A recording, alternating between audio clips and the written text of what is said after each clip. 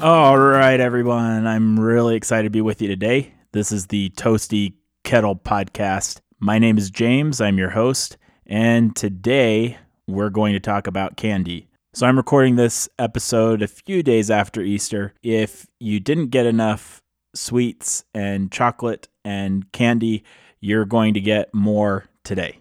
Today I'm going to interview Warren and Jill Schimpf. They are the owners of Schimpf's Confectionery in Jeffersonville, Indiana. And that's just a stone's throw outside of Louisville.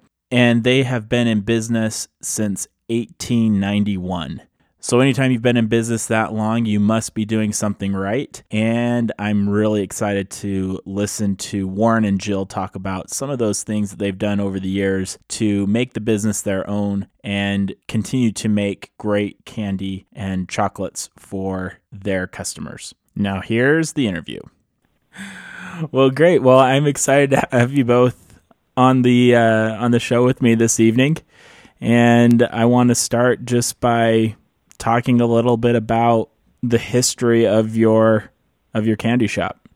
Anyway, the family came from Germany originally. They came over in the 1850s.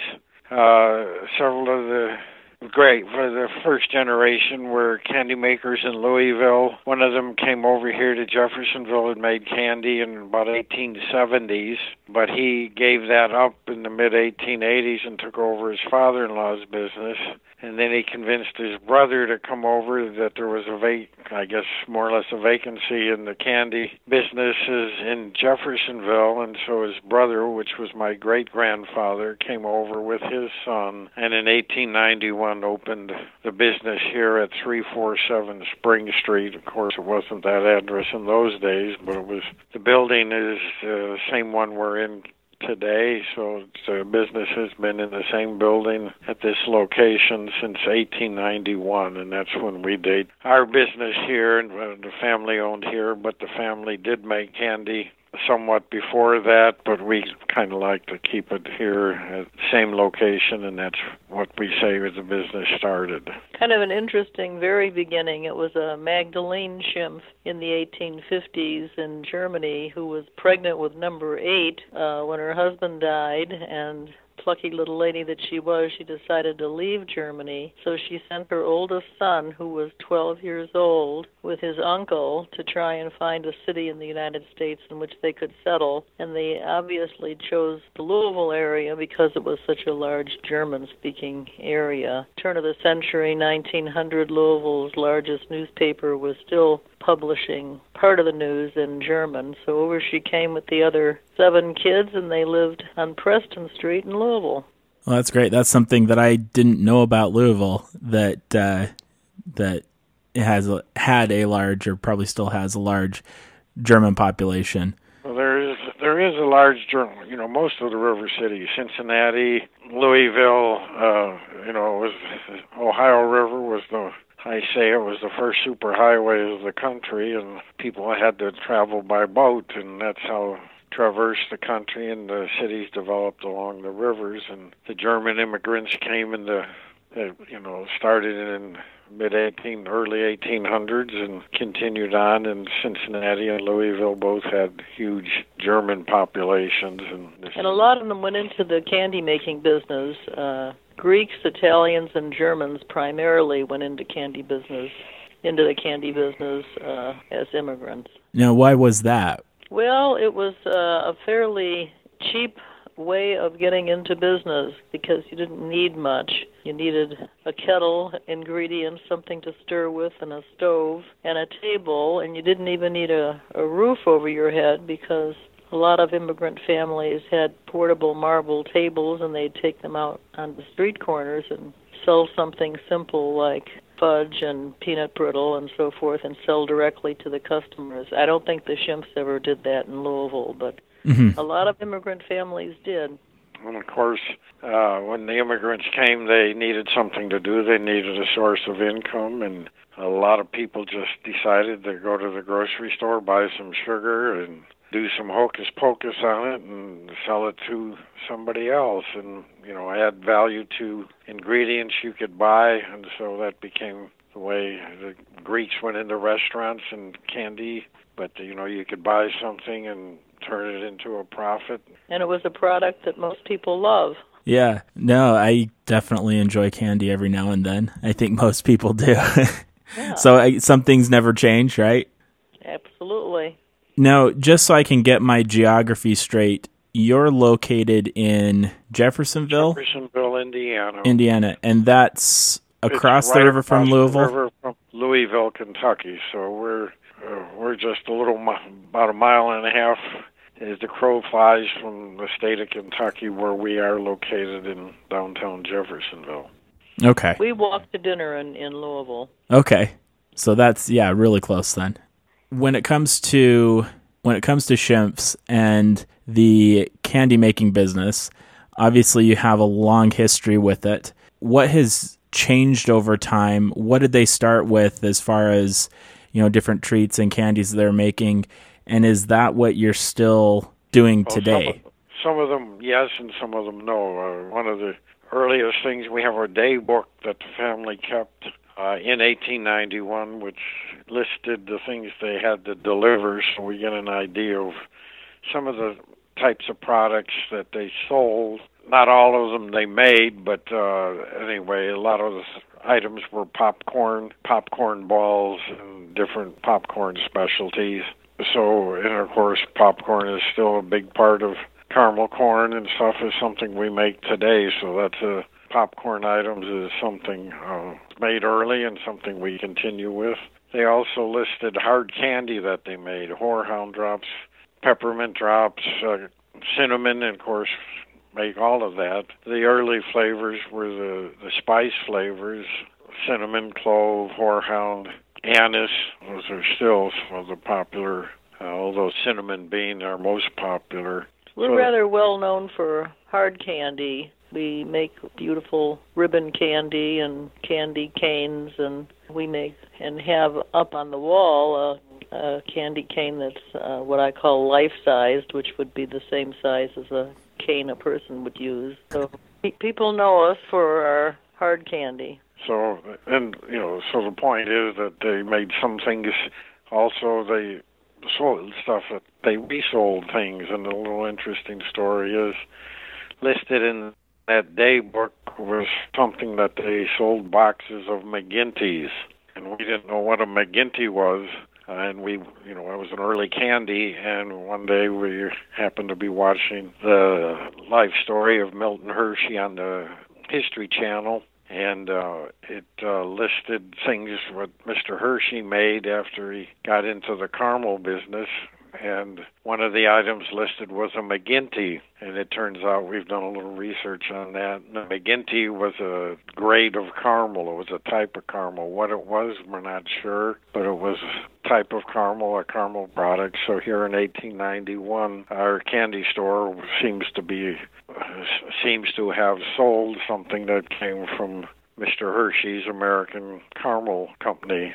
So that was in Lancaster, wasn't it? Yeah. Pennsylvania. So it came downriver, and looks like we're purveyors of early Hershey's candy. And of course, that was something Mr. Hershey made before he got into the chocolate business, because that was a little bit later. So we were dealing. Anyway, that was just an interesting little sidelight, a piece of history we found from our day book and from researching candy history in general. No, I'm a big journal keeper, and I'd imagine that a day book, something like that stretches that far back, would be quite interesting to go through and get a snapshot on daily life, on products sold and how much, and yes, and hard candy was sold 6.5 cents a pound. That was horehound drops. We have a listing for that. They also sold ice cream. They delivered ice cream in the early days. I don't think they did in 1891. I'm sorry about that. But they delivered lemons. They sold all kinds of sundry products. Some things we know about, and some things, again, like the McGinty. There was another item called Lady Fancy. I have no idea what that was, and we haven't been able to research that, but there's only so much you can do. And we use the word confectionery for our candy store. It's always been called Schimpf's Confectionery. And a confectionery was a place that sold luxury items, you might say, or things like, for parties, oysters and cigars, things like that you wouldn't normally think of as a candy store selling. Mm-hmm. But of course, candy stores couldn't exist throughout the whole year as selling candy. You couldn't make candy in the summertime with humidity. The evolution of the candy store to making candy 24/7, so to speak. Not 24/7, 365 days all year long, just didn't exist back in the early part of the So in other words, you couldn't make candy in the summertime. Might sell candy. You couldn't sell chocolate in the summertime Mm-hmm. Due to you can sell air conditioning. So a lot of candy stores evolved into candy and ice cream. Candy was the wintertime business, ice cream being the summertime business. And Schimpf's developed quite a following for their ice cream in the 20s and 30s.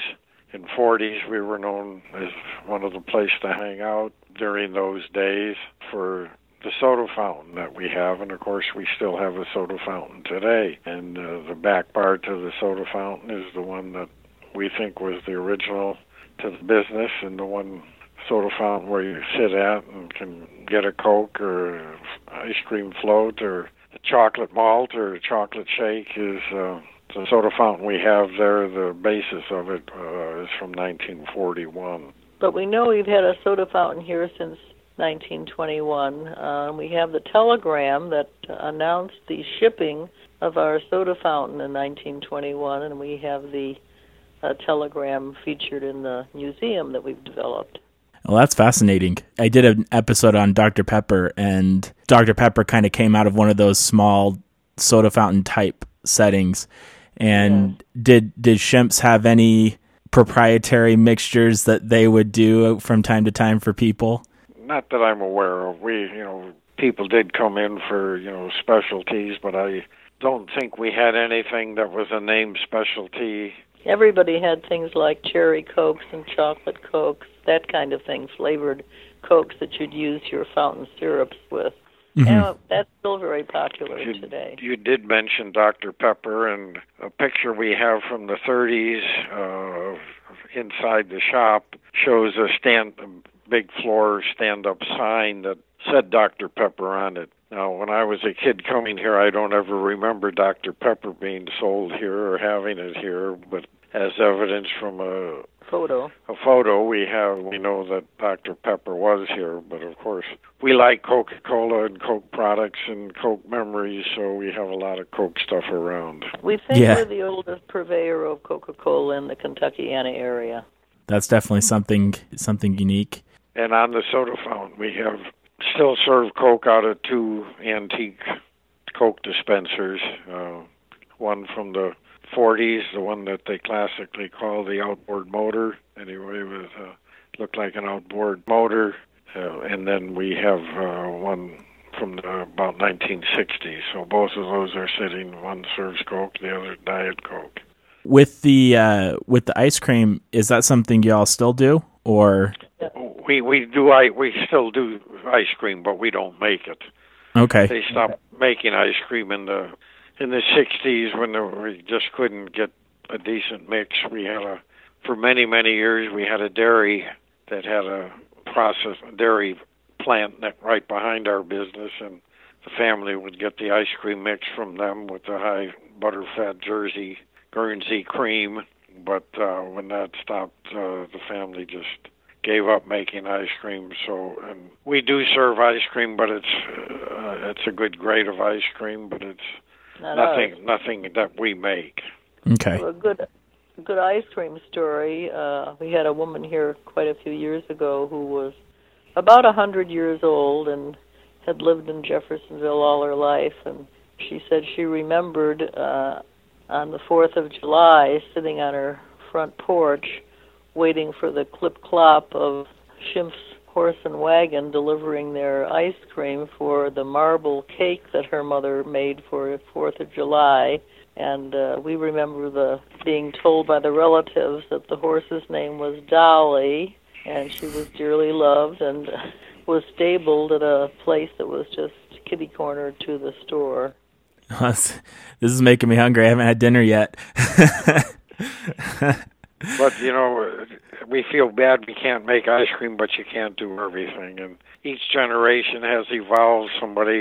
My uncle was an ice cream maker, and he liked ice cream, and he was really good at it, and his son was pretty good at it. But third generation, Wig was his name. He liked to make ice cream, and they made a lot of ice cream in the 30s and 40s, but it's not something we can carry through today. Sure. And his son then opened a hobby shop here that was very well known throughout Indiana. He had a club, control, what do they call that, Warren? Remote control. Remote control club that he sent what he called a telegram, a little news sheet about the model airplanes and trains and so forth. But that business, which was very successful, died when the big boxes came in, the Kmart's. Mm-hmm. They could buy their product for less than we could sell it for, so it wasn't financially viable.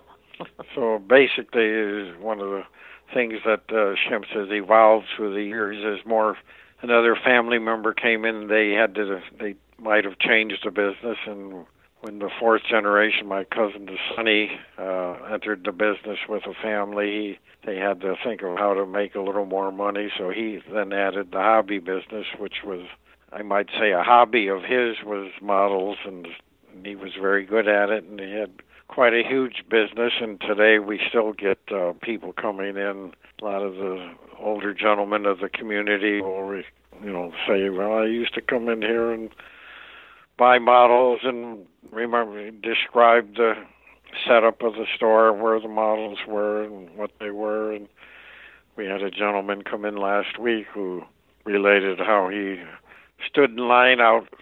We had a theater a couple doors down from us, and the kids on Saturday would line up to get into the theater and look at the windows at Shemp's, and he remembered a Chris Craft motorboat sitting in the window and just died for it, and lo and behold, it ended up under the Christmas tree.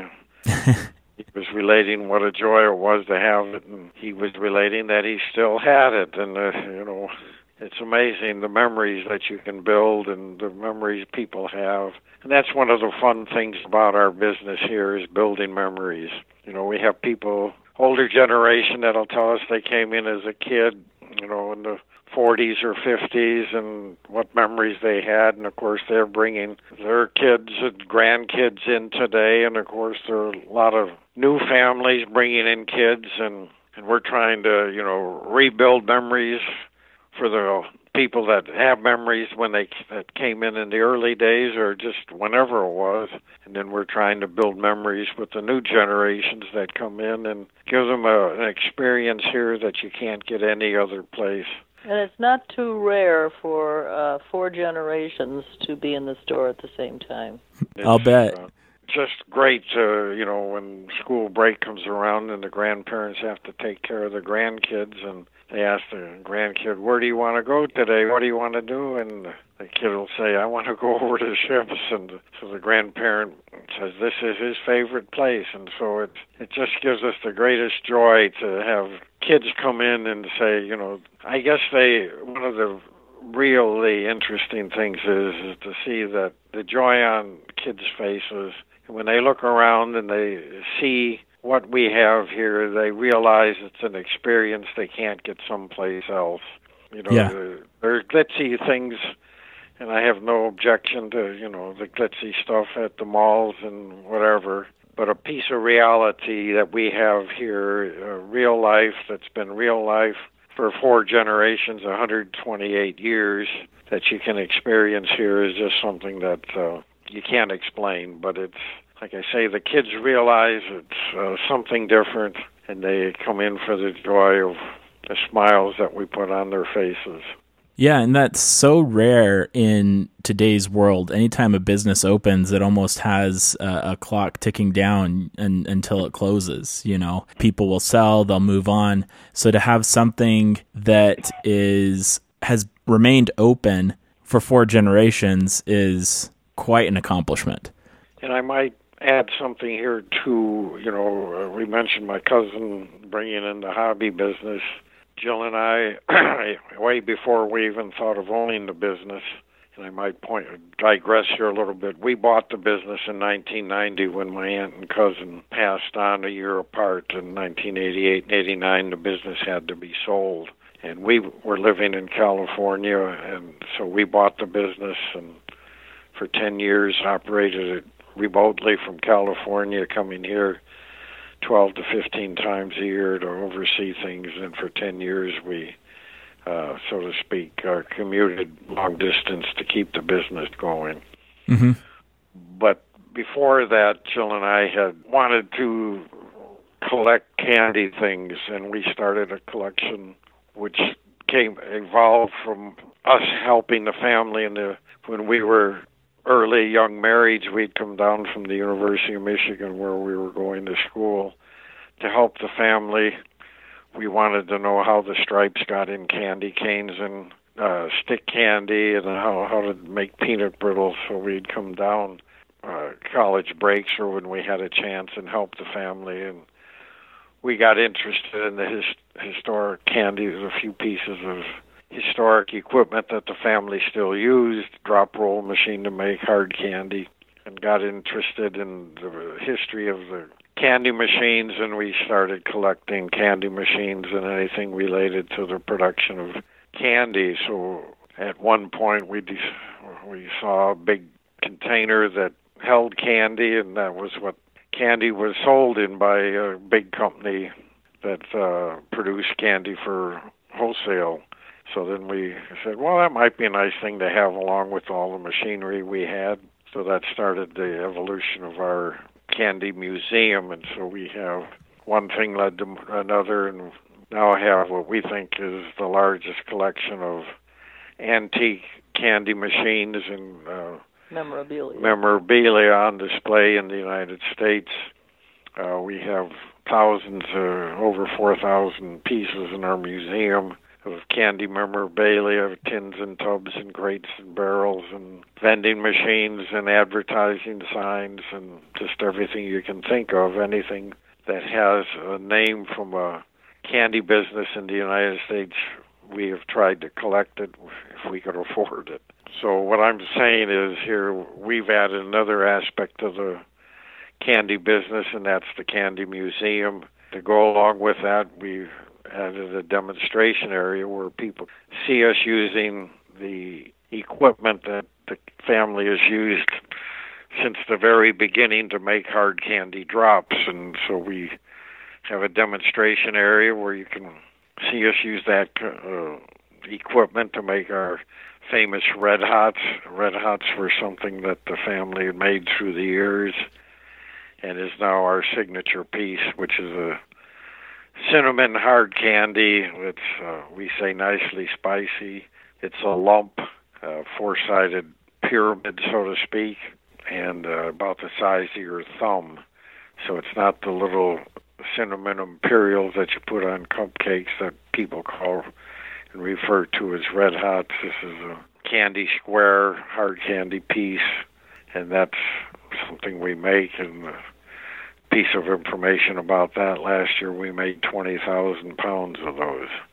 We make hard candy on turn-of-the-century equipment, and they can watch us make on turn-of-the-century equipment.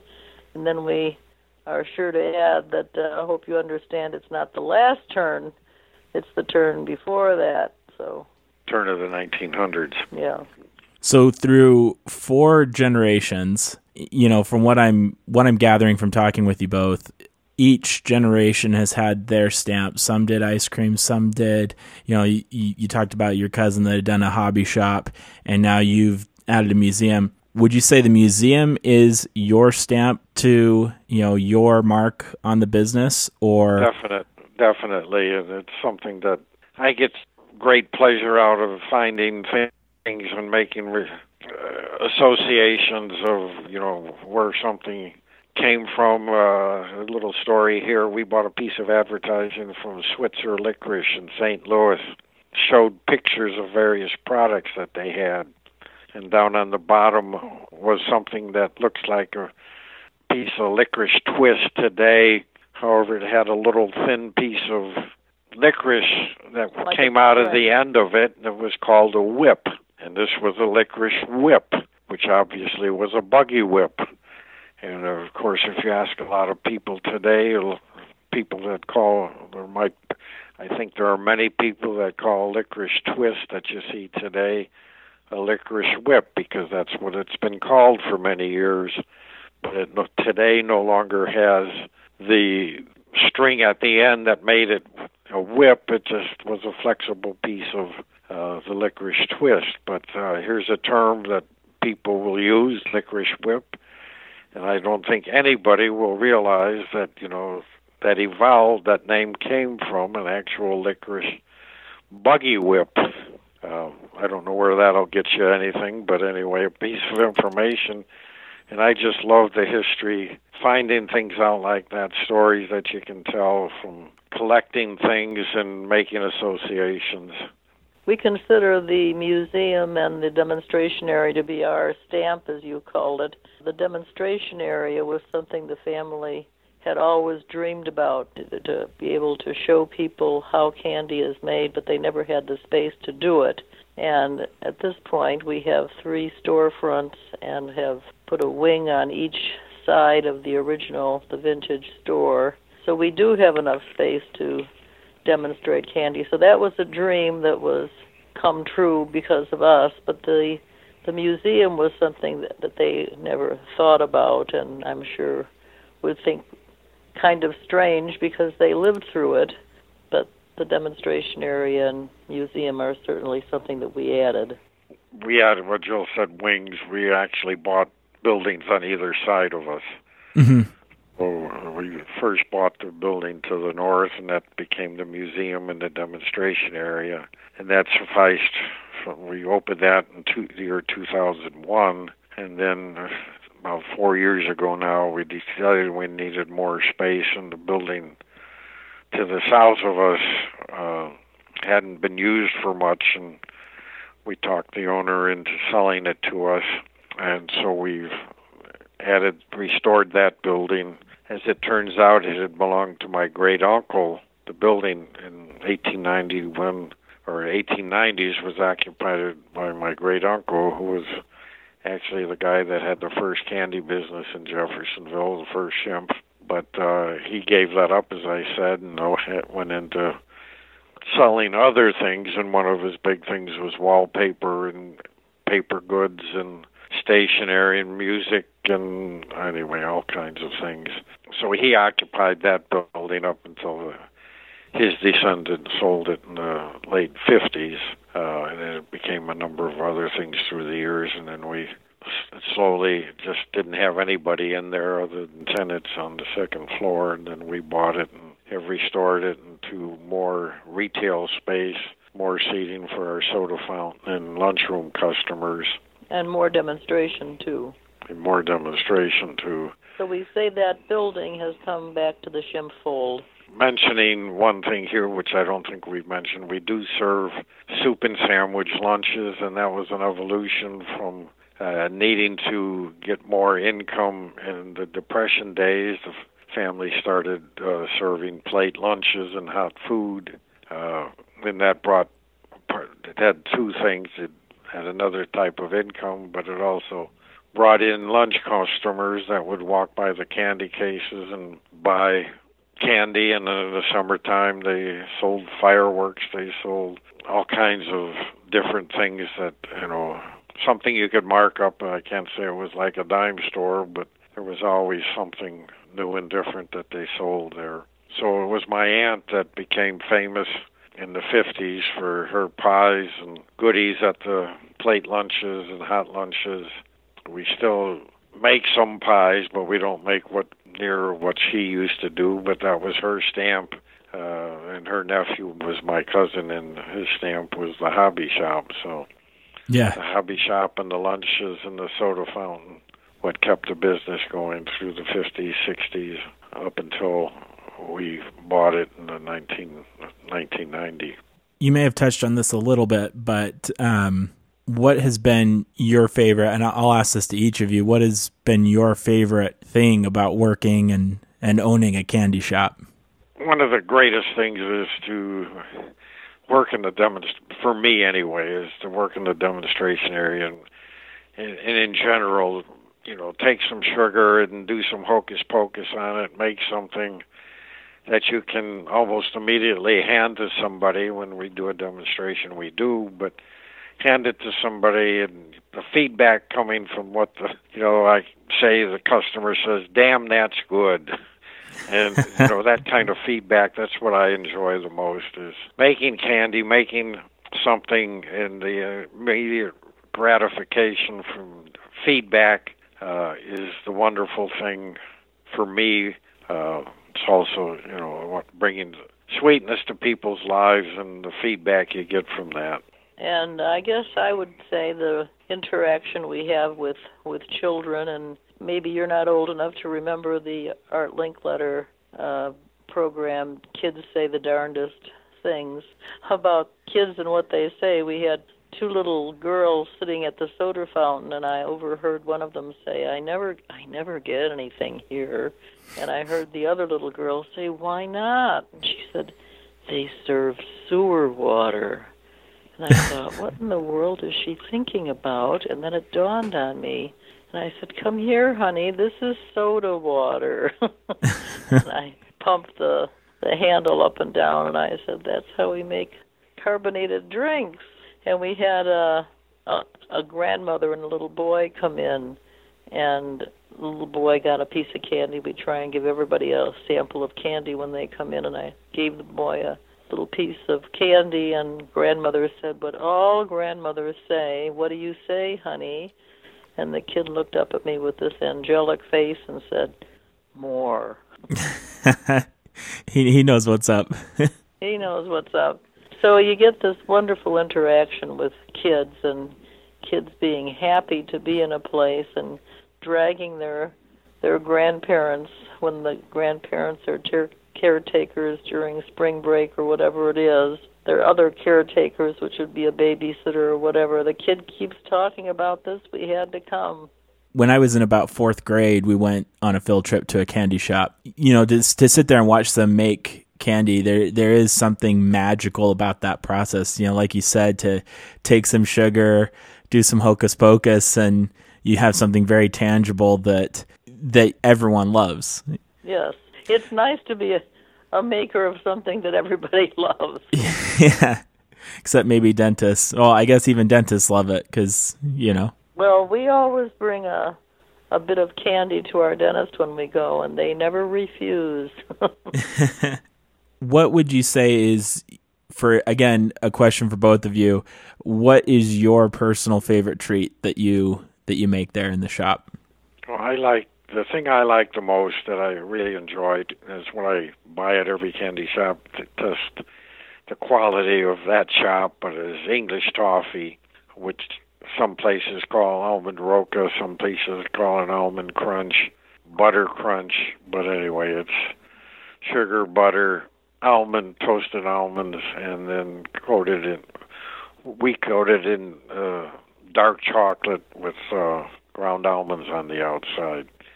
So English toffee, that's my favorite candy to eat. I think one of the nicest things we make, and we have our English toffee, I think, is some of the best you can buy any place. And I guess I'd say I have 3 things, perhaps. I love the chocolate malt. I love the bourbon balls. And, well, I'm trying to think of just one more, but... cream-filled peanut clusters. Yes, cream-filled dark chocolate peanut clusters are good. They're just, I like it all. People say, "Don't you get sick of chocolate?" And I say, "I'm waiting." Well, they sound delicious. All of that sounds delicious.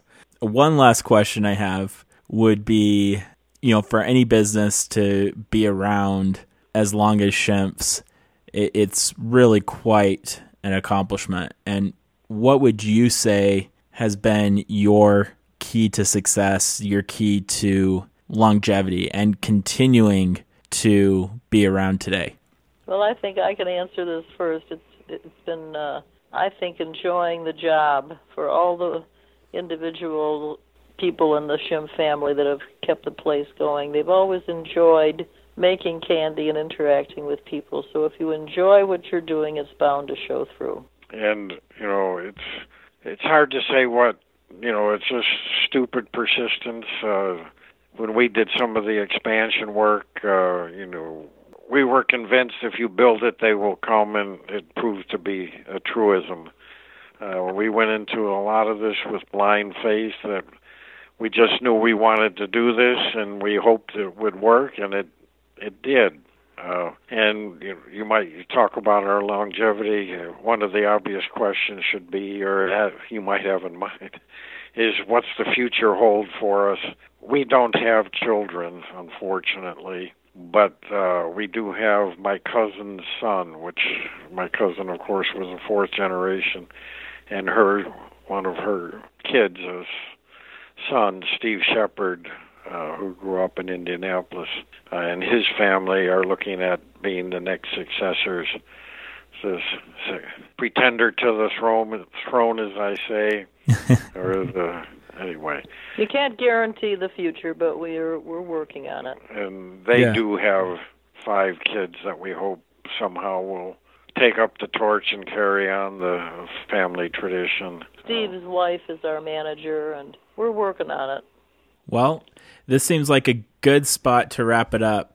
I did have one question that popped into mind just now. It just occurred to me that I don't often talk with people that own candy shops, right? And I would imagine that getting in there, making candy every single day, do you ever experiment trying to develop new creations to sell? Or do you just stick with the same old tried and true, what's been working for you? One thing we worked at a couple of years ago that turned out very successfully. We're famous for our Red Hots, and we thought, our Red Hots need a softer cousin. So we developed a cinnamon Red Hot cream, and that's been very popular. And so we've tried to, build on some of the traditional flavors. We haven't gotten into, which is very popular out there, some of the newer bean to bar places, and I have no objection to them, and there are lots and lots of flavors that you can put with chocolate, and that's popular around. We've kind of shied away from that and stuck with some of the tried and true, but yes, as Jill said, we come out with a cinnamon cream that's been very successful, and I remember something my cousin made, which was a candy bar, which wasn't just something you could get here, but it was caramel and peanut butter fudge, a layer of caramel, layer of peanut butter fudge dipped in chocolate. And we've reintroduced that, and I call it the Sunny Bar in deference to his name, the guy that came up with it. Can't say it's been super successful, but it's something we have, and it's nice to have something that I can put a name on with where I got the idea. So we do try things. I'm not the greatest experimenter, so we do pretty much stay with some of the tried and true. And we're known for tradition, the song Tradition. Well, we kind of feel we owe it to people to keep tradition.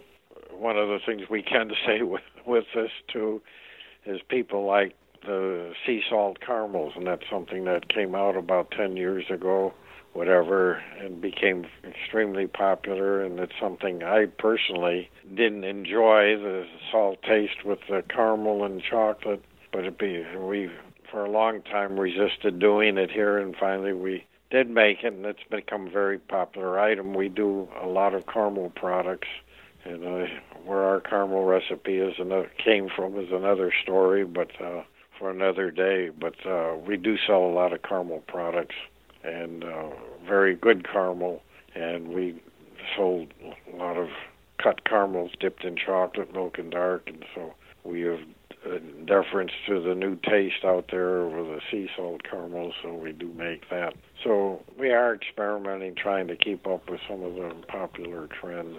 So we're sprinkling sea salt on the top of our chocolate caramels, even though we don't particularly like it. I guess whatever it takes to stay relevant today, That's right? We try to do the best we can. Keep the customer happy. Right. Well, Warren and Jill, this has been absolutely delightful. I've really enjoyed the conversation with you today. Well, I hope that now that you haven't eaten dinner, you'll go out and buy a chocolate bar. Yeah, that might end up being dinner. That's all I have on my mind right now. I don't know why. It's like I've been talking about candy for the past, little bit or something. We didn't mention it, but we do, have a website, obviously, and we do have you can order our candy online, some of our items.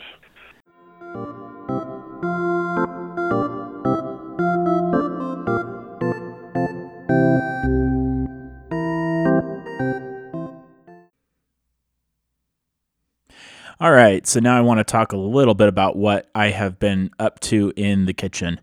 I have been on a dessert kick lately, and I've ended up making raspberry mousse, chocolate mousse, and a peach trifle.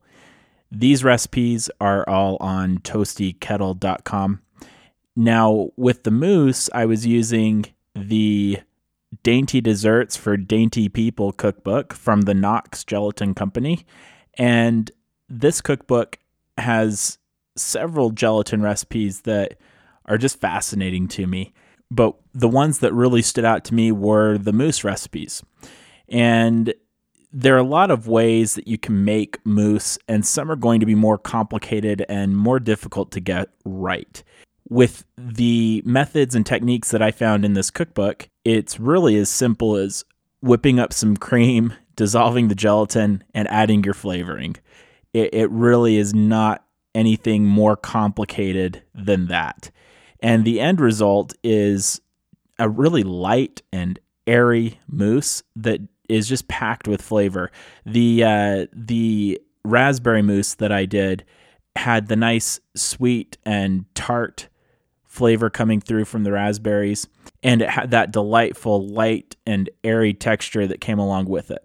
The chocolate mousse was that rich and decadent dessert, and I made it for a family dinner, and the kids kept going back for more and more and more. We had to cut them off. But anytime you can come up with a dessert or desserts that everyone likes and loves, you have a hit on your hands. With the peach trifle, that one was very interesting. I'm just so ready for summer to be here after the long winter that we've had and the very wet spring that we've had. And peaches, that's one of those summer fruits that just is very nostalgic for me. I have so many memories eating peaches and enjoying the sweet and the sticky juice that runs all over from a really good peach. So obviously there aren't any really good fresh peaches in the store right now. So I use canned peaches. Say what you will about that. I was in the mood for this dessert, and that's what we ended up with. But this recipe was from 1887. The mousse recipes were from 1915. So from 1887, the peach trifle recipe consisted of whipped cream, fresh peaches that had been sugared, and then a cake of your choosing. And I think just a solid white cake recipe would suffice. So again, with this recipe, you can make it as complicated or as simple as you want. For the recipe that I did, I followed their guidelines on how to assemble it, cream, peaches, cake, but I used canned peaches and I used a cake mix. Obviously, that's not going to be as good as making my own cake from scratch, finding that tree-ripe peach, pulling it off the tree, slicing it right there on the spot, and then blending it in with some whipped cream that I just got from the cow that morning. But in a pinch, on a rainy day when it's ugly and cold outside and you want something sweet, it's not a bad option, and there's a decent chance you have the ingredients on hand. So that's it for the recipe portion of my show. Again, you can find these recipes at toastykettle.com, and you can click on the vintage recipe tab, and that's going to pull up all of these old recipes, the ones that I mentioned, and then many others that I've done over the past several weeks. And as always, I'm always looking for family recipes. If you'd like to share a family recipe and have it featured on my website, just go to toastykettle.com, and there will be a very prominent tab right on the main page on how to share a family recipe. Click on that and submit the recipe. Now I have just a couple thoughts that I wanted to share from my reflections on talking with Warren and Jill today. They were great to talk with. They had a lot of personality, and you could tell they just had tremendous passion for what they were doing. And they're fourth generation. So this has been a business that's been in the Schimpf family for 4 generations, which is incredible. But one thing that really stood out to me was how each generation that was tasked with running the business, they tended to put their own stamp on the business. So he talked about his cousin who added a hobby shop to the business that was actually quite successful. So this cousin had a lot of passion for hobbies, for model boats and planes and things like that, and added that knowledge and expertise to the candy legacy that they had been building. And then Warren and Jill, they have this passion for candy history and candy memorabilia from the area throughout time. And they've been able to add that element into the business today. And that's kind of their stamp on the legacy that they're leaving. So it's just been fascinating to see that.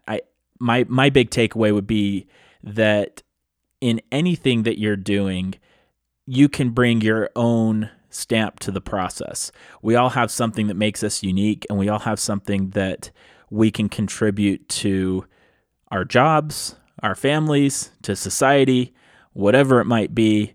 Make sure you let those unique parts of yourself out from time to time, and make sure you express that to the people around you. Well, that's all I have for today. If you want to check out the Schimpf confectionery, I do have links for it in the description. Make sure you go check them out. They have a lot of really good looking candy on that website. They don't ship all of it.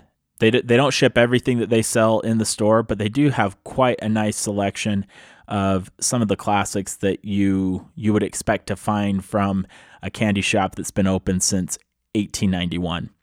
If you like what you heard, make sure you leave a 5-star review and tell your friends. It really does help other people find the podcast and helps us to grow and reach more people. Until next week.